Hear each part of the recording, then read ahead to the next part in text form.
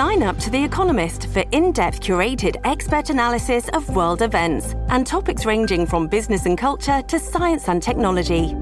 You'll get the weekly digital edition, online-only articles, curated newsletters on politics, the markets, science, culture and China, and full access to The Economist Podcast Plus. The Economist is independent journalism for independent thinking. Go to economist.com and get your first month free. This is Johnny Gould's Jewish State. The world is listening. John Ware is the BBC Panorama documentary maker who took on the Corbynites and won. His 2019 documentary, Is Labour Antisemitic?, aired on BBC One, launched 3 long years of bitter legal struggle. It's unusual for a journalist to sue for defamation, but everything was at stake for John, from his own reputation to the pursuit of journalistic process. So John sued the Labour Party, Jewish Voice for Labour, and even a fellow journalist, Paddy French, and with great fortitude and resilience, won through. Paddy French suggested the fact that my wife and children, who happen to be Jewish, might have been a breach of the BBC impartiality guidelines. I don't know how he worked that out, but that was the suggestion he made. I think that's probably one of the most disgusting slurs there could be. Well, certainly the judge, Justice Knowles, I think he said something like, I find this particularly distasteful. Yes. And I'm glad he did make the point, because it is. And he said no credible or reputable journalist could possibly have thought that, my family's faith had any relevance to the accuracy. Distasteful is the word. Yeah. It's not entirely over. John needs to collect the damages from those who defamed him, and Al Jazeera produced what he sees as a one-sided segment in a documentary on Corbyn's Labour years, which vilifies a young man by the name of Luke Stanger. Selective journalism. We'll highlight that in this episode too. He's not earned a penny for 12 months. Defamation is a harrowing weight on one's mind, not to mention the headspace one needs to keep up with the news as a working journalist. But he's back on the saddle and preparing to make another Panorama documentary on Brexit. Find out how much the legal process cost those who defamed him and who they were. John Ware, for the second time, welcome to Johnny Gould's Jewish State. Good to be here, Johnny. I'm absolutely delighted to welcome you back, especially in the heightened time of our first interview. My first question to you back then was, how do you feel? You said, I'm confident, and your confidence was vindicated. I fought 3 cases, 3 defamation cases. It's unusual for a journalist to do that, but the defamation was so serious, and there was a principle at stake, and I wasn't going to back down, and I won all 3. So I'm still full of feathers. Excellent. Now, this is, as you say, it's unusual for a journalist to sue for defamation, but this was everything. This was reputation, but this was about mainstream journalism. This was about rigorous pursuit of journalism for its purpose. So in suing the Labour Party, in suing Jewish Voice for Labour, and a fellow journalist called Paddy French, the stakes really were they the biggest in your life, in your career? I don't know about that. Certainly the longest spell of litigation that I've been involved in. I mean, it spanned pretty much 3 years and it has dominated my life. I can honestly say I haven't earned a penny since last January, about 12 months now. Because litigation it's seamless, and lawyers are very creative people, and you start out thinking, how can I lose? What the Labour Party said is not true, that I'd set out to deceive. It's never crossed my mind to deceive anyone in journalism. I'm not in the propaganda business. It offends every bone in my body. The JVL said that I had a long record of racism, Islamophobia, and that I was engaged in the far right. Categorically untrue. I made programs against the far right. And this fellow, Paddy French, said that I'd actually set out to help stop Corbyn becoming Prime Minister. That was my motive. Well, I'm actually not displeased that Mr. Corbyn is not Prime Minister. I'm pretty displeased that Johnson was Prime Minister as well, as it happened. Perfect balance. No, but it's true. I mean, the idea that was my motive is just, preposterous. We had a story, We had a story. It was nothing to do with fixing elections. The BBC doesn't do that stuff. So, there was a principle at stake. But it wasn't just that. It was the underbelly of this was, demeaning genuine anxieties within the Jewish community, belittling their concerns. It was all part and parcel of that. And particularly with the French case, I know what was going on with French and his supporters. It was to use the courts to refight all the complaints that have been made about the programme in the hope of rehabilitating Mr. Corbyn's reputation. And that was really what it was about. And let's just explain Paddy French. He is the pro-Corbyn publisher of a website called Press Gang, exposing what he calls rogue journalism. And French launched a defamatory campaign exposing your dirty tricks to deliberately deceive millions of viewers by knowingly exaggerating the scale of anti-Semitism in Labour under Jeremy Corbyn. Some of the quotes, this is the sort of chap we're talking about. Ware is a rogue scumbag who, along with Zionist, anti-socialist interlopers in Labour, need exposing for the frauds that they are. The programme is Labour Antisemitic was disgraceful, scurrilous, black propaganda, bad use of the word there, and the national broadcaster, the BBC, who put it to air, should have also been sued. I mean, there's a lot of stuff in here. I don't really want to read all of this, but you get the impression, dear listener.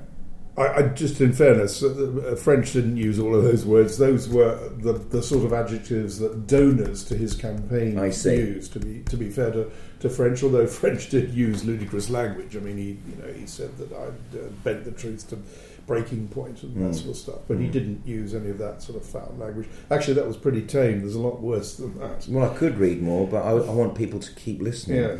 Now, also, you went for Jewish Voice for Labour, which is a bunch of people who I was exposed to at Parliament Square. I just happened to be at the back of the protest, and they were deliberately agitating Jewish people, and it was one of the most depressing standoffs. It wasn't violent, it was just horrible shouting of words, really, really disgusting discourse on the streets of London in front of the Parliament.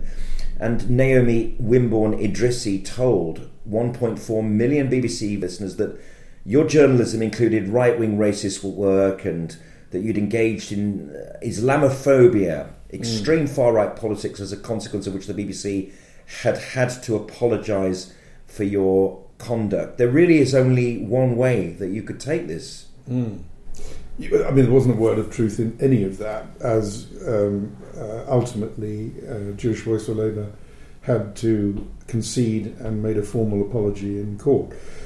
But you see, at the heart of this, Johnny, is this. I think a lot of these people do see themselves as incredibly kind of progressive, sort of brimful of moral rectitude, and this is how I see their reflex to anyone who challenges their political orthodoxy, because the reflex, certainly in each of these cases, was to just not play the ball but play the man and impugn malign motives. I disagree with this, therefore he must have set out to deceive, he must be lying. It couldn't just be, I fundamentally disagree with the arguments you presented. I think they're rotten. I think they're, whatever.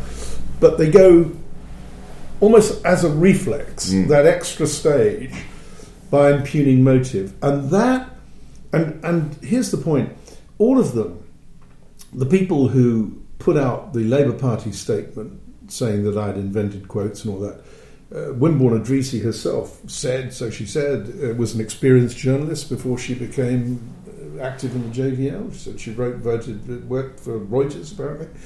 And then, there's Paddy French, who describes himself as a very experienced investigative journalist. They're all journalists. The most basic rule, or at least the most basic rule I learned in journalism, mainstream journalism, is that you simply don't get into people's motives, what's in their heads, unless you can prove it. I've had so much of this stuff on social media ever since I've been making programs about extremism of one sort or another, and I just thought, well, I'm not having this anymore. John, as we know, the cost of justice, the cost of litigation is extremely severe. How much are the Corbynites down, and how many cases have there been?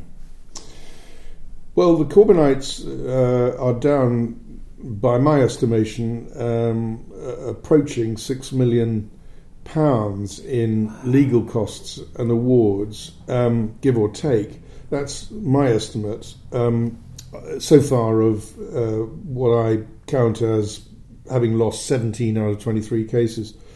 The majority of them, the vast majority of them, relating to defamation and anti-Semitism related. And there are still a number of cases yet to be resolved, so it will not surprise me if the final bill, of course, wait to see who wins these outstanding cases, but if the trend continues, Corbynites are going to find themselves severely out of pocket. A lot of this relates to social media, and as Mark Lewis, who acted for me, quite rightly says, people need to wake up. Social media has, as he put it, made everybody a publisher, unhampered by the shackles of an editor. And he's quite right. Just because you tweet doesn't in some way relieve you of your obligations, any breaches of the defamation laws. Tweeting is like publishing a book or a newspaper. And people need to get wise to this. And it would be, I think, a healthy thing if everybody could think before they tweet. It's been a very costly, the Corbyn era has been extremely costly in litigation alone. Are you playing catch-up with Johnny Gould's Jewish State? I've had the pleasure of some really great guests recently.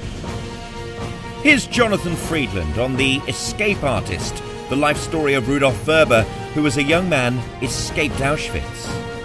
He pointed an accusing finger at people who I think we all would rather were not part of the accused. So I think there is a comfortable way of telling the Second World War story, which is all evil resided in Nazi Germany and Adolf Hitler and the Germans and the Nazis, and everyone else was on the side of good, and meaning the Allies, the United States, Britain, everybody else.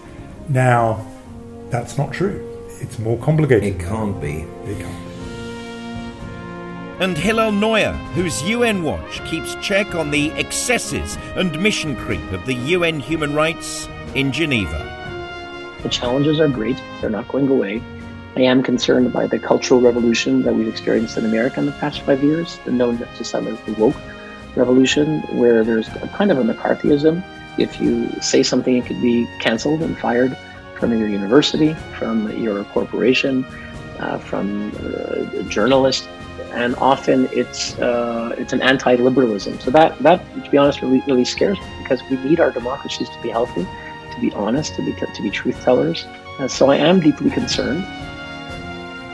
If you like Johnny's regular podcasts, think about making a donation at either patreon.com/Johnny Gould or buy him a coffee. He loves coffee. ko-fi.com/Johnny Gould. You touched on the fault line of progressive ideas, and that is that the pursuit of something perfect makes that person absolute in their view, so that anyone who takes on any aspect of that so-called progressive nature must be nefarious. Yeah. And therein lies the fault line with extreme progressive politics.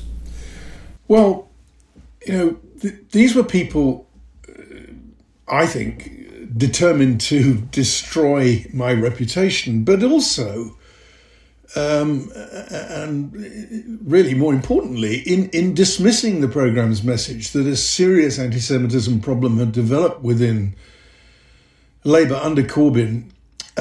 It also had the effect of belittling and demeaning many Jews within the party and making them feel unwanted, because the crisis wasn't just about classic examples of anti-Semitism, the sort of gratuitously offensive stuff like, Rothschilds run the world, Israel controls British political parties and other sort of idiotic, conspiracy theories like that.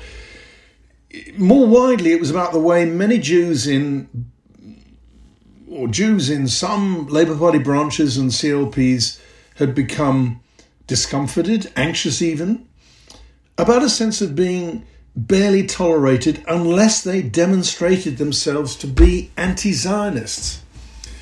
So there was indeed a mood created in the party, as Len McCluskey once remarked, although what he meant was, he used it to play down the idea of a crisis. What I mean is that it was not a very nice mood that was developing in parts of the party. A party that otherwise asserts anti-racism at its core, and yet while asserting that I had deliberately exaggerated the scale of the problem, some of my fiercest critics postured as the sort of high priests of proper, decent journalism.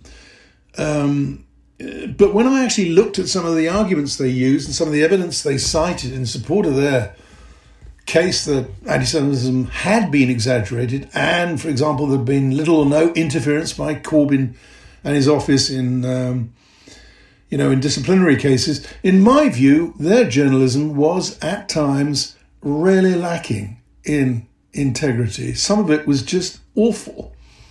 And, it felt like a concerted attempt to rewrite history about the Corbyn years. This episode is brought to you by Shopify. Whether you're selling a little or a lot, Shopify helps you do your thing, however you cha-ching. From the launch your online shop stage, all the way to the we just hit 1 million orders stage. No matter what stage you're in, Shopify's there to help you grow. Sign up for a $1 per month trial period at shopify.com/special offer, all lowercase. That's shopify.com/special offer. Now, I've seen you a few times in the intervening years, and you'd won some cases, and I thought that might be the end of it, that you could pursue life afterwards. But actually then came Paddy French, and that was the most stressful, the most difficult one, wasn't it? The last one. Yes, I think it was. Yes, it was, really, because the JVL was frustrating because, for a while they insisted that I had, that I was a racist, and I was, and the BBC had apologised and all that. And eventually they realised that actually they couldn't prove that. So they tried a whole lot of other defences. As I say, the lawyers can be very creative. But eventually they just said, look, can we settle this? And being a reasonable person, I said, okay, and we did. French, you're right, was more stressful. What I and my lawyers felt was overwhelming evidence. He just kept batting on, and I think it was, and he said, we need a trial, we need to settle these issues in the forensic setting of a court, and my response was, sure, well, that's exactly what I want, but you're going to lose, I think. And if you're sensible, you'll settle. I don't actually want a lot of money from you, whatever the initial claim is. What I really do want is a proper apology. He just wouldn't do it. And eventually he had to concede that he, like the JVL, he couldn't actually prove what he had said. His truth defence collapsed, and his lawyers got in touch with mine and said, okay, we can't prove this, but we're going to continue, on other defences, in his case public interest. And we said, well, if that's what you want to do, okay, but we're going to fight that too.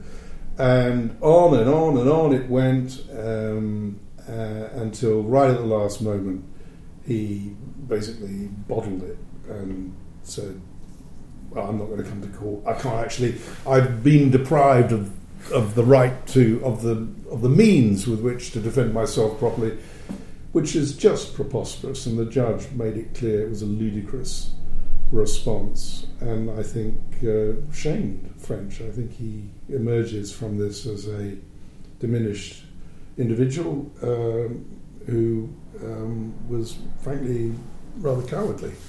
But you haven't worked for 12 months either. I mean, and apart from anything, this doesn't just focus your mind on the case. This affects your whole life. How's life been in the goldfish bowl? Well, it has. It's litigation, isn't it? It's not for the faint-hearted. It's in your head all the time. Absolutely, it's in your head all the time, and no detail is too small. Lawyers grind exceeding small. One of the ways in which I think French and his lawyers, Bindman's, trying to grind me down, was that they sent me something called a Part 18 request, which in old money used to be called Better and Further Particulars. And there were something like 87 questions.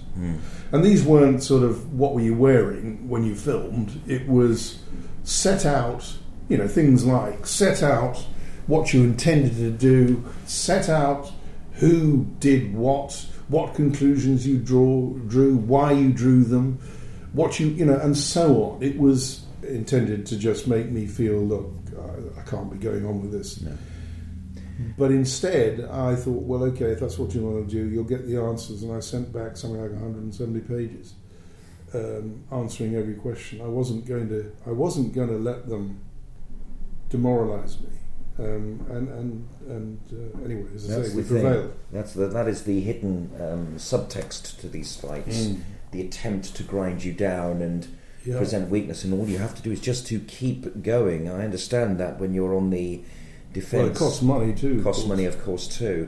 A lot of money. A lot of money, and you funded yourself, not the BBC. Absolutely not the BBC. I mean, there's all these myths that the BBC funded me. They did not. That I'm in some way that I own the Jewish Chronicle because I was briefly part of the consortium to stop it going into liquidation. Don't own the Jewish Chronicle. I do not own the Jewish Chronicle. You don't own this podcast. I do not own this podcast. I have never had any financial or managerial role in the Jewish Chronicle ever. There are just so many nonsense. They'll say anything, won't they? You just can't deal with them all, and the BBC didn't fund me. I was on an insurance deal if I lost, but it's not quite as simple as that. No. Believe me, this has cost me quite a lot of money out of my own pocket, and certainly I am potentially liable for several £100,000 if we don't recover them from Paddy French. So you have been awarded damages, though, significant. I've been awarded damages, but that, being awarded them and actually getting them are two quite different things. How can you secure them? Well, and how much are they? There's no guarantee I will. I mean, this is the risk I took. I mean, people kept saying, Ware's funded, Ware's got this. They don't know what they're talking about. So how does you get someone this like... has been a very significant risk for me. I'm not a rich man. You don't get rich working at the BBC, I can tell you. How apart from if you Gary Lineker, of course, right? Yes. But him. What way can you get the award out of someone like Paddy French? Well, Can you put a charge on his house? How does it work? Well, we're getting a cost order. Yes, I'm pretty confident the judge will order it. Will deliver a cost order. The court will, and he'll be required to start paying my legal costs. Mm-hmm. Now, he will, I'm sure, say he hasn't got the money. He's already said that. We'll see where we go. Yeah. So this is not over. This is not over. And if there's a big shortfall between what we recover from him and my costs, then I'm going to have to find the money from somewhere. So this has not been easy. On the positive side, you have been fully vindicated. Your journalistic career is well, back not on in track. the eyes of the Corbynites, Johnny. Yeah, but they nothing. You know, they're like sort of Daleks. They just keep. They keep on at squeaking. it, but they have been legally vanquished. Yeah. How's work? What next for John Ware? Well, I haven't done any work apart from. But now you're clear to do it. Well, I'm pleased to say the BBC a couple of weeks ago asked me if I'd like to do something on Brexit, and as it happens, I really would like to do something on Brexit. Yeah. So I'm going to start a panorama on Brexit shortly. It certainly won't. The remuneration, I can tell you, will pay a fraction of my legal costs, but still, it's better than nothing. Yeah. But it's important that you get back on the saddle. Yeah, no, that's as important as anything. Actually. Sure, no, look, I've been down this foxhole for too long, and it's not a healthy place because you can't miss anything, and I've had to keep abreast of quite a lot of the social media, which is horrible. It's a sewer. It's revolting, and a lot of the kind of Corbynite echo chambers. These sort of rather sad, politically marginal groups are now kind of talking to themselves, and it's an unhealthy place to be because there's just so much poison and anger and pent up, righteousness, and you just want to get out and breathe some fresh air. The thing that kept buzzing in my head as I was doing this, will I go to the next stage? Should I really? Is this really what I want to do? I think there's an American Supreme Court judge who said, "Only a fool litigates," and that phrase just kept pinging around my head. Yes. Was there ever a point where you thought, "Oh God, I'm not going to win this," or you thought? What have I done? Well, but then you wouldn't have worked again. If you wouldn't have been a big, brave guy to take this on. Well, once I opened fire, I wasn't going to. No, I wasn't going to. You have to keep going. I wasn't going to pull back. Whatever happened, and defamation does turn into a sort of big boys poker game at some level, and it certainly did with me. Mm-hmm. Should we name the Corbyn cheerleaders who use the media against you? Just actually name these people. Well, there are so many, but the principal ones: Novara Media, Aaron Bastani. There was a woman articles editor, I can't think of her, and Charlotte someone, who wrote a lot of nonsense. There was a lecturer in journalism called Dr. Justin Schlossberg. He was obsessed, I would say. I mean, he just couldn't stop battering away. There was, more recently, there's been Al Jazeera, of course. The former Telegraph Mail commentator Peter Oborne, now moved over to Middle East Eye. Quite a change in Peter's career, I'd say. I don't know, lots of others. Now, here's a great stat. Jewish Voice for Labour claimed that if you're Jewish, you're 6.2 times more likely to be accused of anti-Semitism than if you're not Jewish. I wonder how you'd measure that. Is that really true? I can tell you from anecdotal evidence, I have never been called an anti-Semite. No. I've been called other things, but I can honestly tell you, no one has ever, even in jest, called me an anti-Semite. Well,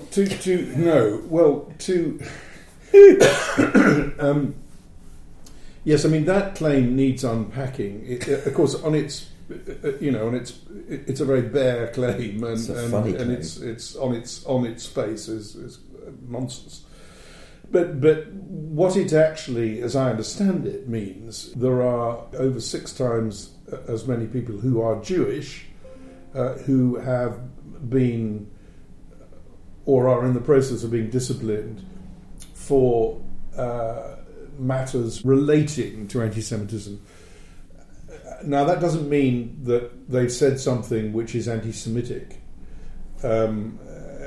what it actually means in the vast majority of cases, this is as I understand it anyway from those dealing with the complaints, is that, and it applies mainly to Jewish Voice for Labour. Of course, it doesn't apply to mainstream Jews in the Labour Party. It applies only to Jewish Voice for Labour, or mainly, almost exclusively, to those members who have chosen to platform or in some way support organisations like Labour Against the Witch Hunt, which have been, whose purpose is to belittle and diminish the idea of anti-Semitism having been a problem in the Labour Party.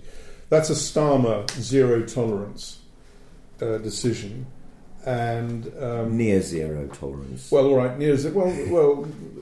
How's he doing? How's he doing on anti-Semitism? Yeah, I think he's made the right calls. Yes. Personally, he hasn't finished yet, though, has he? I mean, there's work to be done further downstream. Yeah. I think his front bench is pretty decent now, but certainly I think there remain problems within the party, but it's in a much better shape than I would say than it was. To be fair to Starmer, they're back under a stone, John. They're not gone. I don't think they're under a stone. I think that's kind of what you do with anti-Semites. You can't eradicate anti-Semitism. It's not possible. But what you can do is stick them back under a stone. No, well, it's kind of in the soil, as one of my colleagues told me. So you have written in a number of op-eds and articles in the intervening years about how the Corbynites are trying to rewrite history. This is what you regard as the Corbynites and their supporters in the alt media, I think, for want of a better word, seeing what they can do. And they persist in claiming that anti-Semitism has been exaggerated. They claim that the leaked Labour report vindicates Corbyn and his office and shows that Panorama's whistleblowers and officials in Labour's HQ were responsible for not dealing with the crisis. And these Corbynites still claim that the EHRC vindicated Corbyn and his office because it showed that most interventions by Corbyn's office were to speed up disciplinary action. But the EHRC report did actually not say that. Again, this is an example of them attempting to re-quote, to reinvent what's out there in black and white. You're right. There have been one or two members of, certainly I think Mr. Corbyn's one of his speechwriters has said that it was mainly, to the extent that there was interference, it was mainly about speeding up cases rather than preventing action or against Corbyn's political allies. I may have missed it, but nowhere in the EHRC report can I find a finding that most interference related to speeding up cases. I mean, I may have missed it, but I have not found it. There's a fellow called Richard Sanders who produced one of the Al Jazeera programs. He says the same thing. I don't know where he gets his evidence from. But what the EHRC does say, however, about interference is that it was, quotes, extensive. At least it was more extensive than Corbyn's office, interference by Corbyn's office in other disciplinary cases. And all I can say is that this has been one of the areas of deep division, certainly between me and my critics. They persist in asserting that there was little or no interference. And they do rely on the leaked report to say that. And they do rely on, I think, the more recent report by Martin Ford, KC, to say that. Again, so far as the leaked report is concerned, it is an interesting document, but on interference, it completely avoids the evidence. That he's staring them in the face sometimes about interference. As far as Martin Ford is concerned, he does find that there was interference. He finds that it wasn't, from the documents he's seen, he says, he doesn't believe that interference was systemic, But he does find it was most notably, I think are his words, in relation to Corbyn's own allies. Mm-hmm. But he also finds the evidence that's been given to him by officials from Labour Party HQ is that so much of the attempts by Corbyn's office to interfere were verbal, not written down. And therefore he can't reach a finding on that because there's no documentation. But I have certainly seen very detailed submissions which haven't been published to the EHRC from officials which I would regard as very credible. I do regard them as very credible. I know even people in Corbyn's office regard them as credible. Whatever they may say about other officials in the McNichol era, where this individual talks about there being a significant number of attempts to interfere with disciplinary matters. There is one case above all which the Corbynites, or at least my critics, I should say, fasten on, which they claim demonstrate that Corbyn's office was trying to speed things along, and that relates to Mr. Corbyn's closest ally, Ken Livingstone.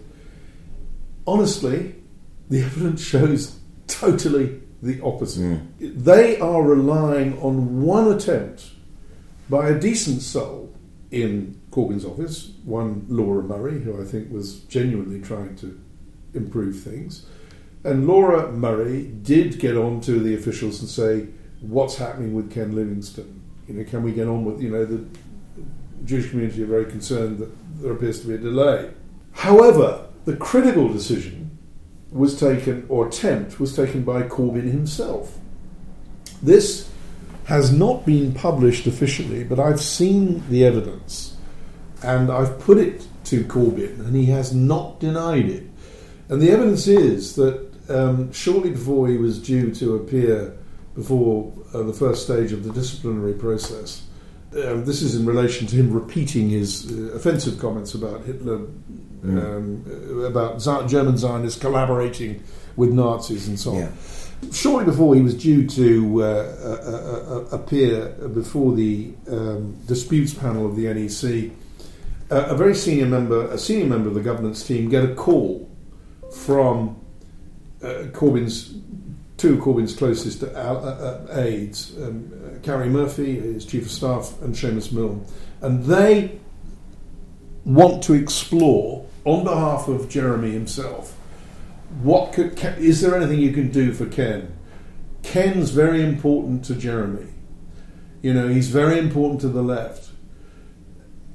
And essentially the message was, can we get this to go away in some way?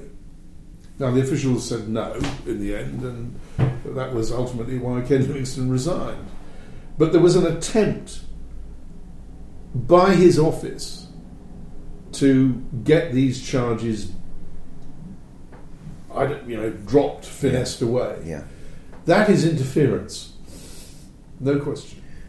It now continues, it goes on. John, in September of 2022, the Qatari state-owned Al Jazeera news channel transmitted a 4-part series called The Labour Files, and at its heart was the assertion, and again we've heard this before, that Jeremy Corbyn was undermined by a smear campaign orchestrated by the right wing in Labour, and that the scale of Labour anti-Semitism was exaggerated, and the focus on anti-Semitism had actually created a hierarchy of racism within Labour that actually discriminated further against black, Asian and Muslim members. John, what do you think of that? Well, I should, from the outset, declare an interest when I talk about Al Jazeera. They were very critical of Panorama. But that said, I think their approach to journalism is, in this case anyway, is quite problematic, actually. There's a case, for example, in 2 sections in Programme 1 on a young Labour Party activist called Luke Stanger, activist in the sense that he was active against anti-Semitism. Now, they portray Stanger essentially as a sort of high-level operative, essentially part of a conspiracy to undermine Corbyn and take over Labour, someone who mercilessly harassed anti-Zionists, and also who was engaged in sending death threats to one anti-Zionist. I've looked at this in some depth because Stanger has been grievously hurt by these allegations. And, I've done quite a lot of stuff on miscarriages of justice, and you get a sense, I used to present the BBC's Rough Justice series, and, you get a sense of when people are genuine and when they're not. And I've talked at length to Stanger. I think he's a credible individual. He acknowledges that many of his attacks on anti-Zionists were overly belligerent, but that is really where the truth of this story, in my view, ends, so far as the way Al Jazeera did it. What Al Jazeera doesn't do, there are several key omissions. If this subject had been approached in a sort of conventional mainstream way, you'd have put both sides of the story on the table. And when you do that, a very different story emerges. And I'll give you an example. Al Jazeera focus only on Stanger's attacks on anti-Zionists. There is nothing about the attacks that the anti-Zionists made on Stanger. Nothing at all. And that is significant because the attacks that they launched on Stanger were venomous. Yes. I mean, really venomous. Visceral. Visceral. He was... he was an imbecile. He was a village idiot. There was a kind of an attempt to portray him as some sort of, sexual predator. They turned this idea of his alleged abuse against them by criticising their anti-Zionism as an abuser of women. There was a reference, I think, to Savile. I wouldn't want him near my children. They nicknamed him Lurky. You get it? Yeah, it's all very smeary stuff. Horrible. And he's a young lad. These are mainly late middle-aged critics. He's a young lad. He was recently out of university. He had a lot of mental health issues. He was an anxious fellow. He suffered from depression. Very bright boy. But they were just cruel. Cruel.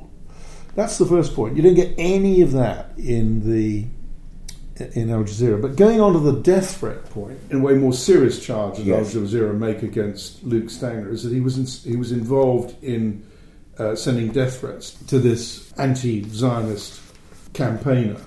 Now, this anti-Zionist campaigner is, in fact, turns out to be a barrister who's been disbarred for dishonesty.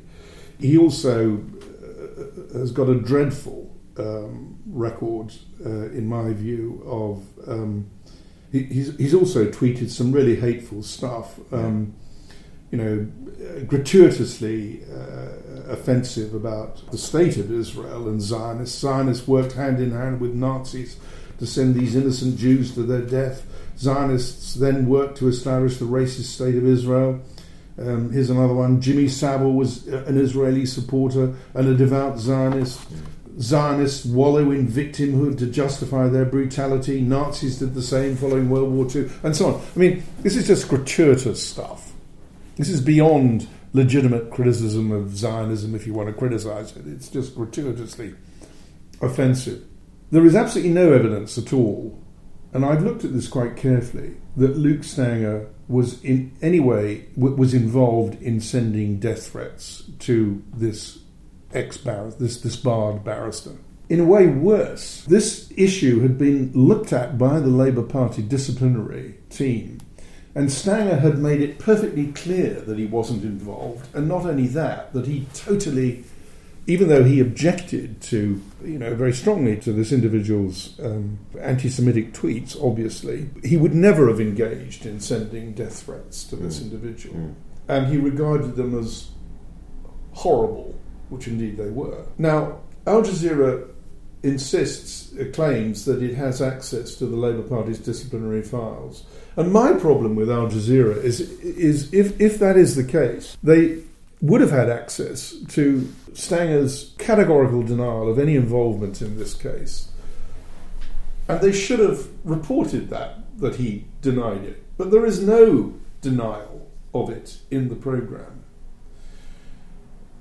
And I'm simply saying that if, and as I say, there are lots of parts of the programme that Al Jazeera's claims that I can't talk about because I'm not aware, but if this is any guide to their approach, to their standards applied to making this programme, then I think it raises a lot of questions. I really do. And I'm not a lawyer, but I think Stangham might well have a defamation case against Al Jazeera, frankly. As someone who's just emerged from that, would you recommend it for him?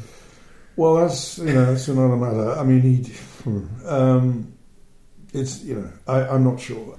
John, the purpose of the podcast today was to set the record straight, to record at the end of this very difficult chapter in your life a vindication that you were confident about at the beginning, and to quote Martin Luther King, to remind us that the arc of the moral universe is long, but it bends towards justice to those people, both Jewish and non-Jewish, who fought Corbyn and his cheerleaders, that it is worth it. It is a difficult road. And from myself and all our listeners here at Johnny Gould's Jewish State, thank you very much for all that you've done.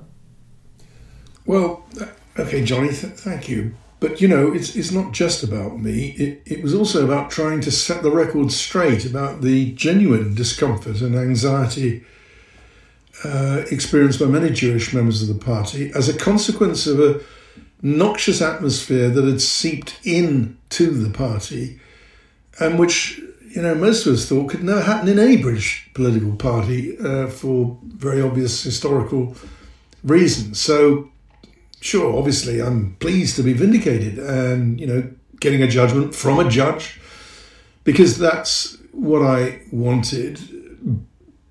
I mean, these allegations about me and about the programme, about the BBC, came so thick and so fast, you could rebut them until the cows came home. It made no difference, none. So I thought, well, okay, we'll do this in court. We'll do it in front of a judge, see how we get on. And I got a great judgment from a judge, and that was terrific. It's a great feeling, and I don't think my critics will think I've been vindicated at all. But in the eyes of most reasonable people, I have been vindicated. So that's good enough for me. The best guests and their most heartfelt views, a relay of their missions to a worldwide audience. Hi, it's Johnny again, just popping in at the end of this one. 100 episodes along, and I'm proud that it's fast become the podcast of record. This is coverage of the Jewish and Israeli worlds that just doesn't get properly aired in mass media, and I'm not ashamed to ask for your help. A one-off donation is always gratefully received to support my efforts, but a monthly donation really gets our service off the ground. Your donation can also be made with gift aid, and it's so easy to do. Just click on this, donorbox.org/JG podcast. That's donorbox.org/JG podcast. Are you in? Please share my series with your friends, and thank you for listening. Johnny Gould's Jewish State is supported by UK Teremet, promoting philanthropy.